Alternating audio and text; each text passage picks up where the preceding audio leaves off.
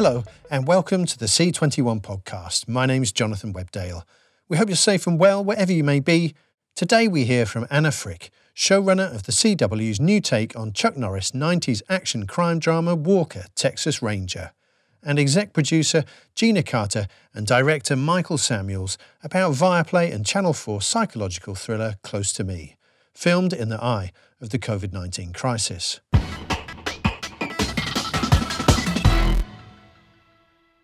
Anna Frick started her career writing for Dawson's Creek and is best known for adapting British drama Being Human for US audiences. With her latest series Walker launching today on the CW, she spoke to Michael Pickard about rebooting Chuck Norris's 90s action crime drama Walker, Texas Ranger alongside star and exec producer Jared Padalecki. She also discussed life as a showrunner during the pandemic. We are filming, we are healthy. So we're doing the best we can. And I gather from the pilot, you're filming in Austin, are you? Or where are you? Where's the show sort of set and being filmed? Yes, we are filming in Austin. That's where everyone is. I am in Los Angeles, basically in this room all the time. But yeah, we're up and filming in Austin. And so, talk to me about being a showrunner in a global pandemic. How are you managing the show? I guess normally you'd be hands-on overseeing everything. How are you doing that from your home in LA? It's very bizarre. We're all in the same boat. It's a real adjustment. It's an adjustment on the writer's side because I'm someone who very much, I love being in the writer's room and interacting with the writers and meeting daily. And we still do that on Zoom, but we've been on Zoom. We met in person twice, and we've been in a Zoom room since March 13th. And it's just bizarre. There are some writers, I never even met them in person because they joined us later. So we're wrapping up the writer's room this month, which is bizarre. I'll obviously go on and continue producing the show. But so the writers, that process is very different. And just producing the show, I'm incredibly grateful for our producing team and our crew. We have a producing director who's my partner there on the ground, Steve Robin. And I'm just so glad that we made the choices that we did in the before times of the people we decided to work with, because we're all just in very close communication with each other at all times. There have been days that I'm just being carried around on an iPad on set. And we just have a very good communication. And also with Jared being on as an executive producer, that's really great because he and I just have a very healthy line of communication and are very open with each other. So I do feel as connected as I can be, but it is different. And I guess broadcast TV, a lot of the focus is on the writer's room because you normally have, 22, 24 episodes a year to produce. And have you just got 13 or what, when you went straight to series, what was the order that you had? When we went straight to series, it was 13 and we have a total of 18 scripts ordered. Okay, so there's a possibility that we'll film 18. So I was just going to ask then about being in a writer's room. I guess, I've spoken to showrunners and they've sort of said it's a great place to kind of be open and there's no such thing as a bad idea. And people can really, spend a lot of time talking about story. Do you find that's the same on Zoom? And are you able to be frank and honest about characters and story when I guess people are all sitting there trying to talk, but you can't really because you're on Zoom and it's a challenging environment for those conversations? Yes, it definitely is. I think we all got used to it fairly quickly. I remember the first day we were in this format, we were like, oh, what? And there's definitely a lot of you can't read someone's body language in the same way, or it's hard to tell sometimes when someone is about to talk or things like that. And so people will, they'll raise their hands, or we've all kind of learned how to communicate. I do think, because it is, as you said, it's really important to me as a showrunner to create that safe space and to be very open. I always try to overshare so that people feel safe. And I will say, just given where we are in the world and everything that's happened in the past year, it's forced us all to be very authentic because no one can ignore what's going on. And so I'm very grateful for that. And I think it's brought us as a group of writers closer together, even though we're in this Zoom room, but we definitely have shared and have been very open. I cry all the time, I think everyone's been given the space to have their feelings because you have to. And it's, that's what's been difficult to navigate in a way, just in terms of managing a group of people to come into a Zoom room at 10 o'clock in the morning and sometimes just be like, how are you today? And let that conversation go for an hour. And then like eventually we have to get back into the storytelling, but it's been a lot of how are you? Yeah. How are you really? No, it must be tough, absolutely. And I mean, just then in terms of Walker, I mean, I guess considering it's a reboot or a reimagining of the original show, it's not a show that's, I guess, maybe that far out of public consciousness. So why was this a character or a property that you felt needed to come back and sort of be retold for maybe a new generation or a new audience? Well, CBS had the title, and Jared was excited about this character. You know, he could have never worked again. You know, sometimes I'm like, what are you doing? But he was really excited about this character, and initially, you know, I saw the show when I was a kid. I wasn't like, I must bring this character to life, but I do know Jared, and I was interested in what he wanted to say. And so when he and I first sat down and talked about it, I realized that there was a lot of potential here. I mean, because if you look at my resume, it's not like you'd automatically think, oh, this is like Anne Fricke needs to do the reboot of this show. I'm not, you know, your go-to procedural writer, but the conversations that he wanted to have for the character and the stories he wanted to tell about a man who is, as he says, the edge of the coin, and having these conversations in modern day America, those things are very interesting to me. And so, I mean, it sounds like he's been very hands-on then, you know, from the beginning. So what is that partnership like for you as the showrunner when your star is also an EP and heavily invested in not just his performance, but, you know, obviously the whole show? It's great. I mean, it's been a learning process because I've never done a show where one of the actors was an EP. And so for me, it's been a process of, am I bothering you? You're so busy. I know that you worked 14 hours today. Do you want to have this conversation? So there's been a sort of just a learning curve of how much to involve Jared, when to bring him in on something. And I have learned he wants all the information.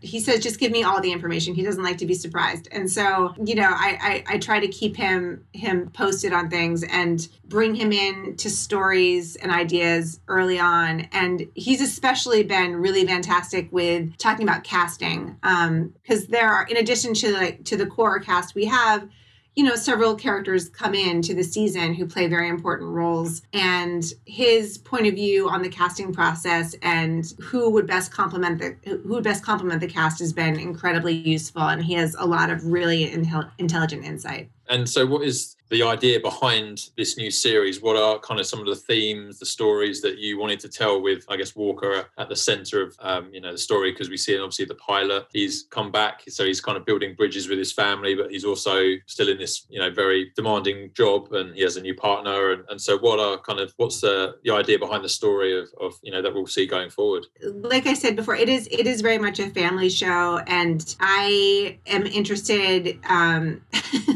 like imposing my feminist agenda.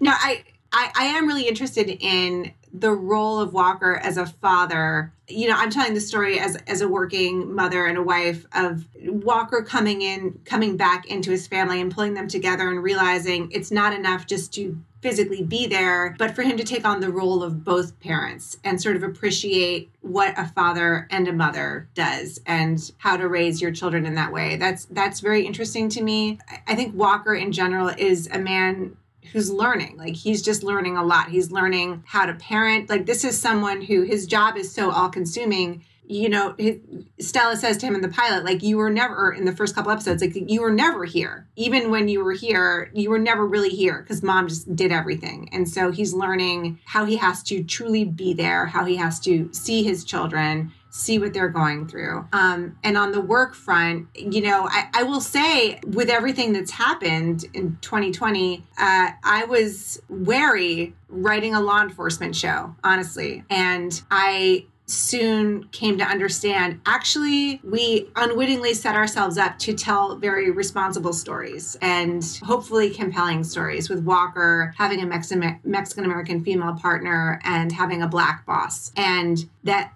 the point, Captain James has taken this job hoping to reform the department. That was his goal. So that was all baked into the idea of the show. And we realized that with the character of Walker, we can really show him as what he is, which is a white man who's grown up with that privilege. And he's being forced to examine things of, how do you think you're doing? Really, how do you think you're doing? So those are the stories that we explore over the course of the season. And will we see that in the, I guess, the kind of case of the week elements as well, kind of maybe topical themes coming up, or is it, like you say, those longer character arcs that those topical issues will come through? Yes, it's longer character arcs, and I think as Lindsay Morgan said, like, we're still entertainment. We're not here to be preachy or to impose any particular agenda. We're here to have conversations, but Walker over the course of the season does think about who he is as a man and who he is as a ranger. So that's sort of like a longer arc. And I mean, you mentioned Lindsay as Mickey there. I mean, how important is her character in the show, do you think, in terms of television generally? The fact that she says, that she's one of the first female Texas Rangers and a Mexican American as well. I mean, how important is that for the show, but also for just diversity generally? I think it's incredibly important. And someone pointed out that Mickey actually does a lot more of the ass kicking. And I didn't even realize I was doing it. But I do tend to like give those moments to her because I'm excited to like show her in that role. It's definitely very important. And we have her mother is a character who will come onto the show, and her mother really disapproves of her being in this job as a Mexican American growing up in Texas. The Texas Rangers have a very complicated history, especially with Mexicans. And so for Mickey to take this job, like, Mickey sees it as, I'm going to fix the problem from the inside out. I'm here to make change. And her mother sort of can't believe that she's in law enforcement. But I think it's a very interesting dynamic. And I imagine, obviously, Jared's got a lot of fans at the CW, but I was interested that this is a CW show, and I guess the CW these days, I guess you think of them more for their superhero shows and things like that. So have you had to CW the show to kind of make it fit their audience or what they want from a Walker show, rather than if this had been on NBC, CBS? Oh, that's interesting. We'll see. I'm interested to see how it's received. For me, like I said, I come from like the WB back in the day, like Dawson's Creek, Everwood. Those are the shows that I cut my teeth on. And that's sort of where I'm coming from a storytelling point of view, is a sort of nostalgic family show. And when I say family, I always worry that family show makes it sound like it's going to be soft, or, that there's not going to be a lot of intrigue. I mean more like, you could watch this with other members of your household and it's not going to be inappropriate. And I sort of feel like there's something for everybody. So, I mean, a CW show, I think the network is character forward, and hopefully that's what we're delivering. I hope it sticks.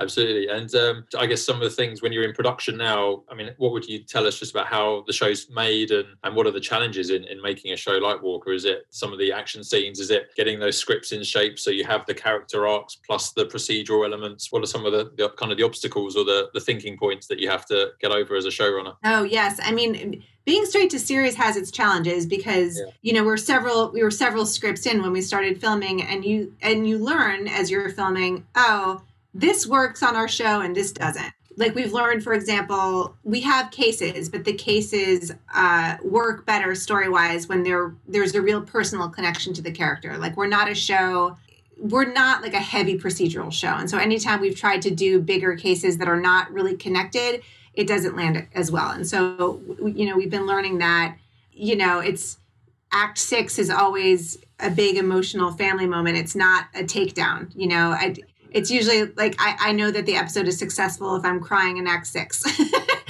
because there's a fireside moment or something like that. But the challenges of filming in this way, obviously with the pandemic, everything is very different. We have to move fast. We have, smaller crews in there. We don't do crowd scenes, or at the moment, particularly, we don't do huge stunts because there aren't hospital beds. And so you don't want to take a big risk of someone getting injured. We just can't do that right now. Changes the way we approach intimacy. It's just which affects storytelling in ways that you didn't expect. Like, you're used to having a kiss be an act out, and like, well, what do you do if they can't kiss? So it's pushed us in creative ways. And I did notice there's a nice mix in the first episode of kind of those urban landscapes with Austin, and then you still have, I guess, the Western kind of vistas that we might expect. So have you had to kind of think about the visual style as well in terms of, what Texas is and how, directors will come to that landscape? Yes, definitely. We're just so lucky that we're actually shooting Texas for Texas. As you know, on TV, a lot of times we're pretending that Vancouver is someplace else. It's not Vancouver, no. It's always Vancouver. So we're really lucky to be where we're saying we are, and we definitely want to be. The Texas sky is so specific. The Texas roads and the whole landscape is very specific, and so we are trying to show that. And we're also trying to. Admittedly, I will get a little carried away with. I so love depicting the ranch life and the Walker Ranch house and the horses and the vistas that the studio and the network will then say to me, can we see more of this looking a little rural? Can we remind people that we're also in the city? So we're really trying to show the eclectic nature of Austin itself and really make Austin a character on the show. And I noticed, from some of the credits, you mentioned Being Human and Red Band Society and Minority Report. I guess they're all takes on existing material. Is there a secret sauce to getting that right? A reboot or a reimagining and keeping enough of what people might remember to updating it for a new audience? What have you tried to do on Walker to ensure that, enough people are, enjoy it for a second time while also inviting new viewers to come and get to know the characters? Well, I think for me, the approach to projects like that, like speaking to something like Being Human, for example, is to approach it with love. Like, what do I love about this? And to respect that without trying to copy it. I sort of, like with Being Human, I sort of consumed it and then put it out of my mind. It's like, I didn't want to reference it. I didn't want to keep checking back on it. It's like, just what did I love and try to be faithful to that. And I think that's true with this show. It's like, what do we love about the idea of Cordell Walker and trying to show a man who's a bit of a maverick and has a sense of humor, and we've got action and some high octane stuff and also a lot of heart. And just trying to look forward to it in that way of like what people might expect when they come to the show and giving them that, but also opening up the character more in ways that maybe people didn't expect. And just finally, Dawson's Creek, obviously, I remember watching Dawson's Creek when I was younger, and it's still a huge touch point for a lot of people. Is that something you'd ever consider revisiting, or other projects that you think, are ripe for, I guess, nostalgic, updates maybe? Oh, that was Dawson's Creek was my first job. I'm incredibly nostalgic about that. That was like school for me. I was there for 4 years. I learned everything from that group of people, and those are still my closest friends, the people I met on that show. So that's incredibly nostalgic. I'm not in charge of revisiting that, but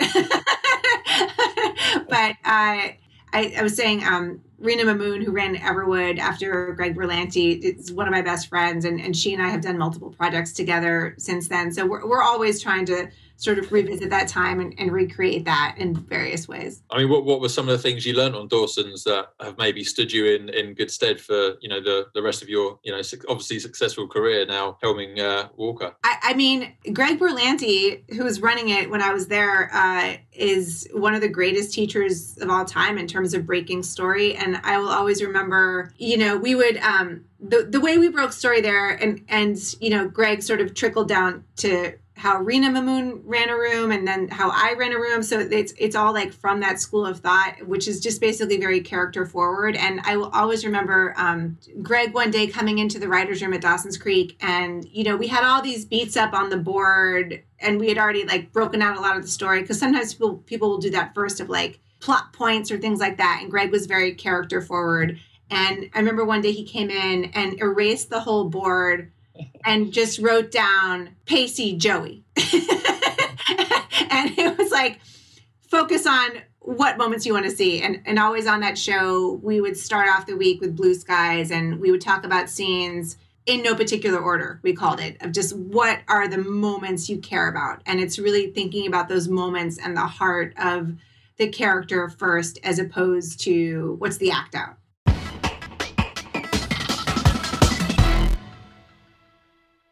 Anna Frick, talking to Michael Pickard. Nent Studios UK's first original scripted drama psychological thriller Close to Me was filmed in the eye of the COVID-19 crisis, one of the first British productions to begin shooting after the first UK lockdown in spring 2020. Executive producer Gina Carter and director Michael Samuels spoke to Michael Pickard about the challenges they faced on the Viaplay and Channel 4 series and the lessons learned from it they plan to bring forward to future projects. I'm Michael Samuels and I'm the director. I'm Gina Carter, the executive producer. So do you want to just both give us an introduction to Close to Me, just give us a flavour of the story and what we can look forward to watching?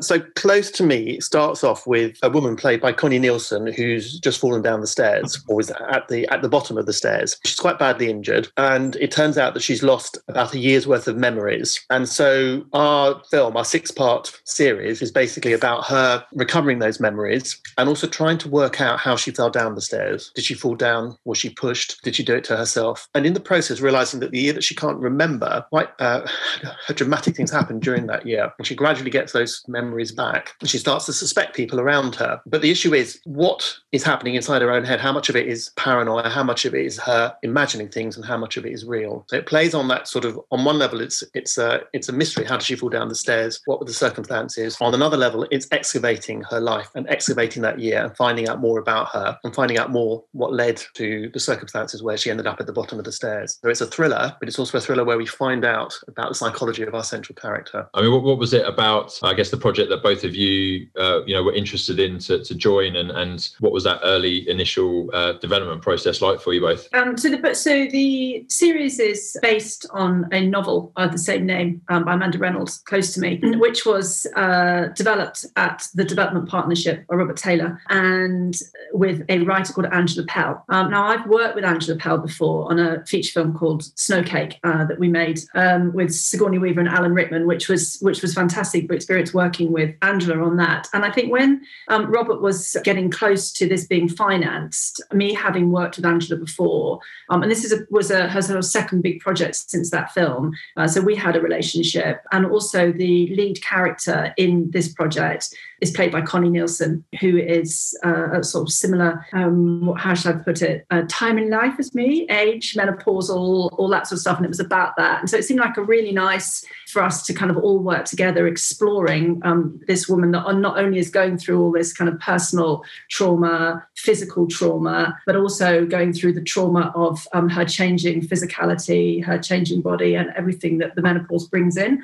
So Connie Nielsen came on as an executive producer as well. So actually, it was a really lovely fit for me to work with Connie and Angela across the script. And it was through that process of, it must have been towards the end of 2019 that we were looking for a director that could come in and sort of work with us further on developing the project. And it was through that process that we found Michael. So yeah, that's how we sort of got to that point. And then we brought Michael in, who had, I think, sentiment-wise, is that the right word? Sentiment-wise, felt absolutely like the right foot, not as sentimental, but sentiment-wise, having watched two of my favourite shows that I've ever seen on television, which was Any Human Heart, which I absolutely loved. And particularly memorable to me was the character that Kim Cattrall played, which really made me feel that Michael was a great pick for this. But also I had seen Man in Orange Shirt, which, as Michael knows, I absolutely rave about constantly, because I think it was just beautiful storytelling. And again, it was, kind of flashing forward and flashing backwards. And it's not easy to get that to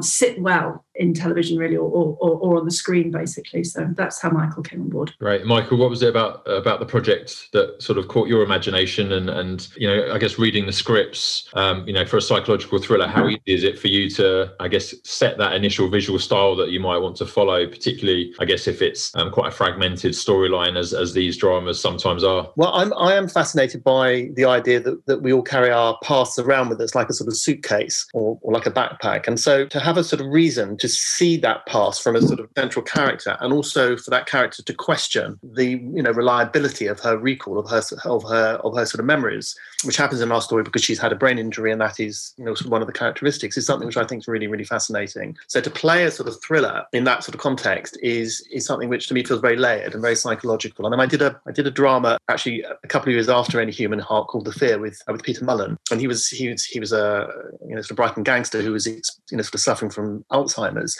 And so the idea is that he wasn't sure about his own past. And I've been interested to kind of revisit that terrain because I think it's so rich and so interesting. And so this story really, really kind of affected me. I was really kind of fascinated by it. And as Gina said, the whole kind of idea of the menopause and the fact that this is something that happens to the Connie Nielsen character, or has happened during that year that she can't remember. So she's sort of excavating that is something that's really, really interesting, really fascinating. And I thought, this is a whole new ground that, TV drama doesn't really explore. The idea of a woman at that particular age going through the menopause, I haven't seen that before. So again, the idea of doing something that kind of explores new areas is something which I think, sort of makes the project more interesting. And, and Christopher Eccleston character, Christopher Eccleston plays, so Connie Nielsen's husband. So that's also a very interesting dynamic. And I think for me, what's interesting about drama is actually getting under the skin of a character, getting inside their heads. And this is what we try to do with this series. Can you talk a bit to, I guess, Angela's approach to adapting the novel? And for people who have read it, will they see large departures, or have you had to, reframe it in quite a different way to fit a 6-hour structure? I think Angela, as a writer, has a really lovely combination of kind of creating a sort of an emotional, scene of kind of getting inside characters' heads, but also she has a really wicked sense of humour. And I think it's a sort of combination of those two things. The things that become situationally funny in a very dark, almost Coen Brother-esque way is something which Angela as a writer is very good at. And I think one of the things that we were able to do during the lockdown, it was, the one silver lining of the lockdown was that we were able to spend more time than we thought we were going to have initially of actually sort of excavating the subject matter and going back into the scripts and trying to sort of make them sing as much as possible. And so the process of working with Angela was fantastically enjoyable because we really got to kind of, sort of play around with things and get even deeper into our central characters. I think the themes, the themes in the book remain in the TV series. But, I think like most adaptations, it's, there's stuff that, we've embraced and stuff that we've had to maneuver to fit a 6-hour structure and to kind of, also bringing in some of the smaller characters to kind of tell the story forward and stuff like that. But, I think people who read the book will be pleased. And you mentioned then, Michael joined sort of end of 2019, I guess early 2020. And we all know now what was lying in wait for you trying to get a TV production off the ground. So talk to us a bit about, just I guess the first few months of last year and where were you at when kind of the first British lockdown hit in March and how did you then take the project forward? Well, I mean, we thought we were going to be shooting in May, wasn't it, Gina? Was it May that we thought we were going to shoot? Yeah, that was the plan. So we started straight out in January with the plan to shoot straight away. I mean, we did come out of Christmas in the full knowledge that COVID was, I don't think any of us thought it was going to sort of come to the UK or get so close and all the rest of it. So, while we were aware of it, there was definitely a moment there where we were like, I'm sure we'll be fine. I'm sure, it won't impact on us too much. But it kind of escalated very quickly. And I think for us, it was probably the moment that Italy shut its borders. I seem to remember in my head, Italy shut down, went into lockdown. And I think that was the point that everyone went, okay, right. So that's pretty close. That's kind of near and we could be in a problem here. So, I mean, our shoot was relatively contained in the fact that of a 14-week shoot, at least half of it was always going to be filmed in Rob and Joe's house, where the family come in. And so, there was a certain amount of us that would be contained. So I think we thought we'd probably be able to keep going to a degree because we weren't a huge crew. A lot of us was quite contained, apart from some going to the coast to do that. So, but when suddenly everything locked down, we down tools and stopped along with everybody else, the whole country. So, I mean, I think certainly true. In terms of the production process, things like casting were obviously sort of went from being actors in a room to casting through Zoom. And I think as soon as we knew that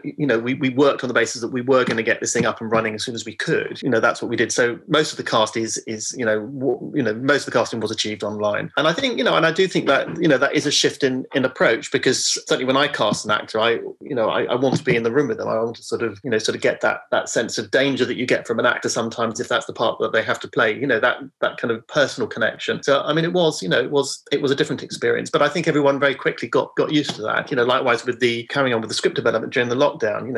We got used to kind of Zooms every afternoon. Sort of 3.5 hour Zooms, and and you adapt to that. So I think it was a question of adapting and embracing it. So when you were going to, I guess, guess, prepared to come into filming after the first lockdown here in the UK. Obviously there are lots of issues about insurance and I guess industry questions about how you might actually film again.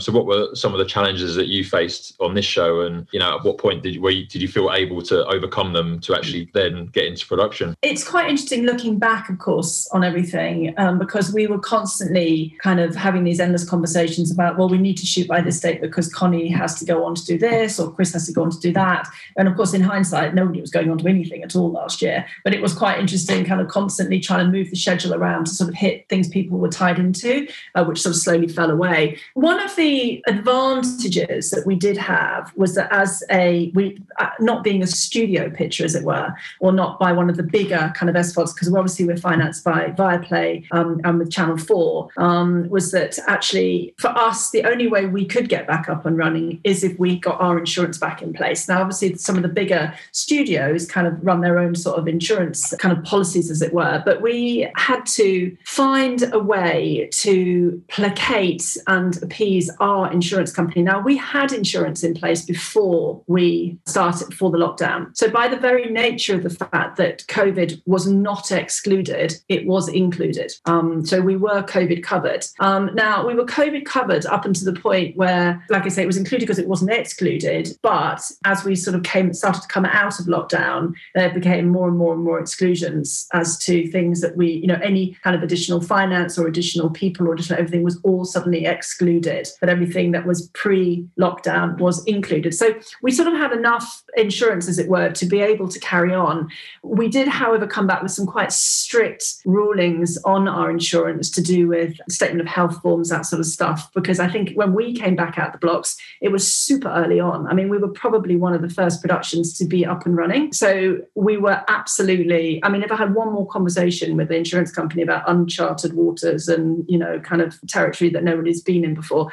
So it did mean that we were all slightly scrabbling to try and find a way forward and try and find a way to make everybody happy that we were going to be as safe as possible. Also, none of us had ever been on a set, that was as, had the sort of pressures of risk assessment and everything that we had to do.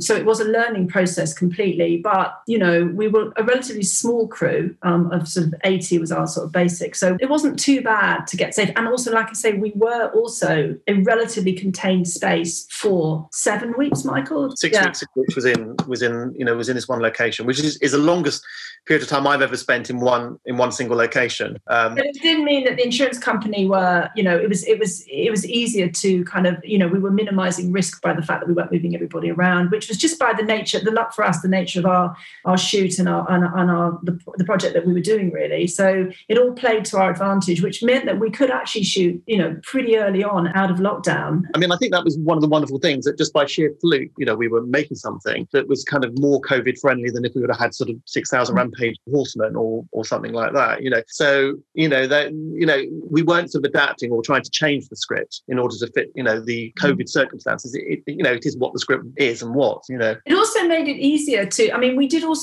We had very a lot of conversations about the content and COVID, and when people come to watch this, it will be in a post-pandemic world or a different world. So therefore, do we say that actually these people were coming out of the pandemic, were in the pandemic, not in the pandemic? And we actually chose, because we were so close to filming originally, that to try and sort of weave in the pandemic actually would be distracting and also wasn't sort of relevant to the core of the story anyway. So, and actually by the fact that we were contained in this house actually made it a lot easier for us to carry on and tell the story, not so much in a non-pandemic world, but in a kind of parallel to just carrying on. So we sort of made a decision not to reference it at all. Now, from a filming point of view, it was the majority of the time was absolutely fine because we did very little exterior shooting. But when we were down in Hastings, where we did our first 2 weeks of shooting, it was there was a couple of things there. One was, where you would normally let people walking backwards and forwards in the background, you would normally let that just happen, also because we were contemporary. But of course, people are wearing masks, so there'd be a certain amount of speak, where you wouldn't normally hold the traffic or hold people, we were sort of having to do that, or at least, kind of, so that went out. Also, we did have a slight problem that our show is set really sort of mainly October, November, December. And when we went down to Hastings, we had the most bizarre heat wave down there. So not only were people wandering around with face masks on, they were wandering around in shorts. And I guess, Michael, in terms of filming then, what was it like for you, I guess, having to keep people socially distanced, or did you have actors in bubbles and people were being tested, so you knew who you could work with? So any of us that came in contact with the actors, and we were called the close contact cohort, we were all tested twice a week, the full kind of PCR test, which is, I felt, was a bit like having a double espresso kind of twice a week, really. It kind of wakes you up. So, there was that, everyone was wearing masks, there was people sort of going around with hand sanitizer, all that kind of stuff. In terms of what the actors were actually doing, how close they were to each other, that really wasn't impacted. Our insurance allowed us to do all the things that we would have done ordinarily. So, for example, our actors are in bed with each other, we have sex scenes, all this sort of stuff. We have a sort of dancing scene in a large kind of ballroom. So all that is kind of what would happen normally, but everyone had to be tested. And we had to make sure that people who were not in that inner cohort, close contact cohort, were not in the same place as the actors at the same time. So there was quite sort of strict adherence to that. Everybody had to have a temperature check every day. Everybody had to fill out a health declaration form every single day. So nobody was allowed past the sort of main barrier unless that had been ticked off. So, and we had to ask people to be as respectful to the crew and to themselves and to the job as they could be by keep minimizing their own risk. I mean, in 14 weeks of shooting, not one member of our cast or crew tested positive.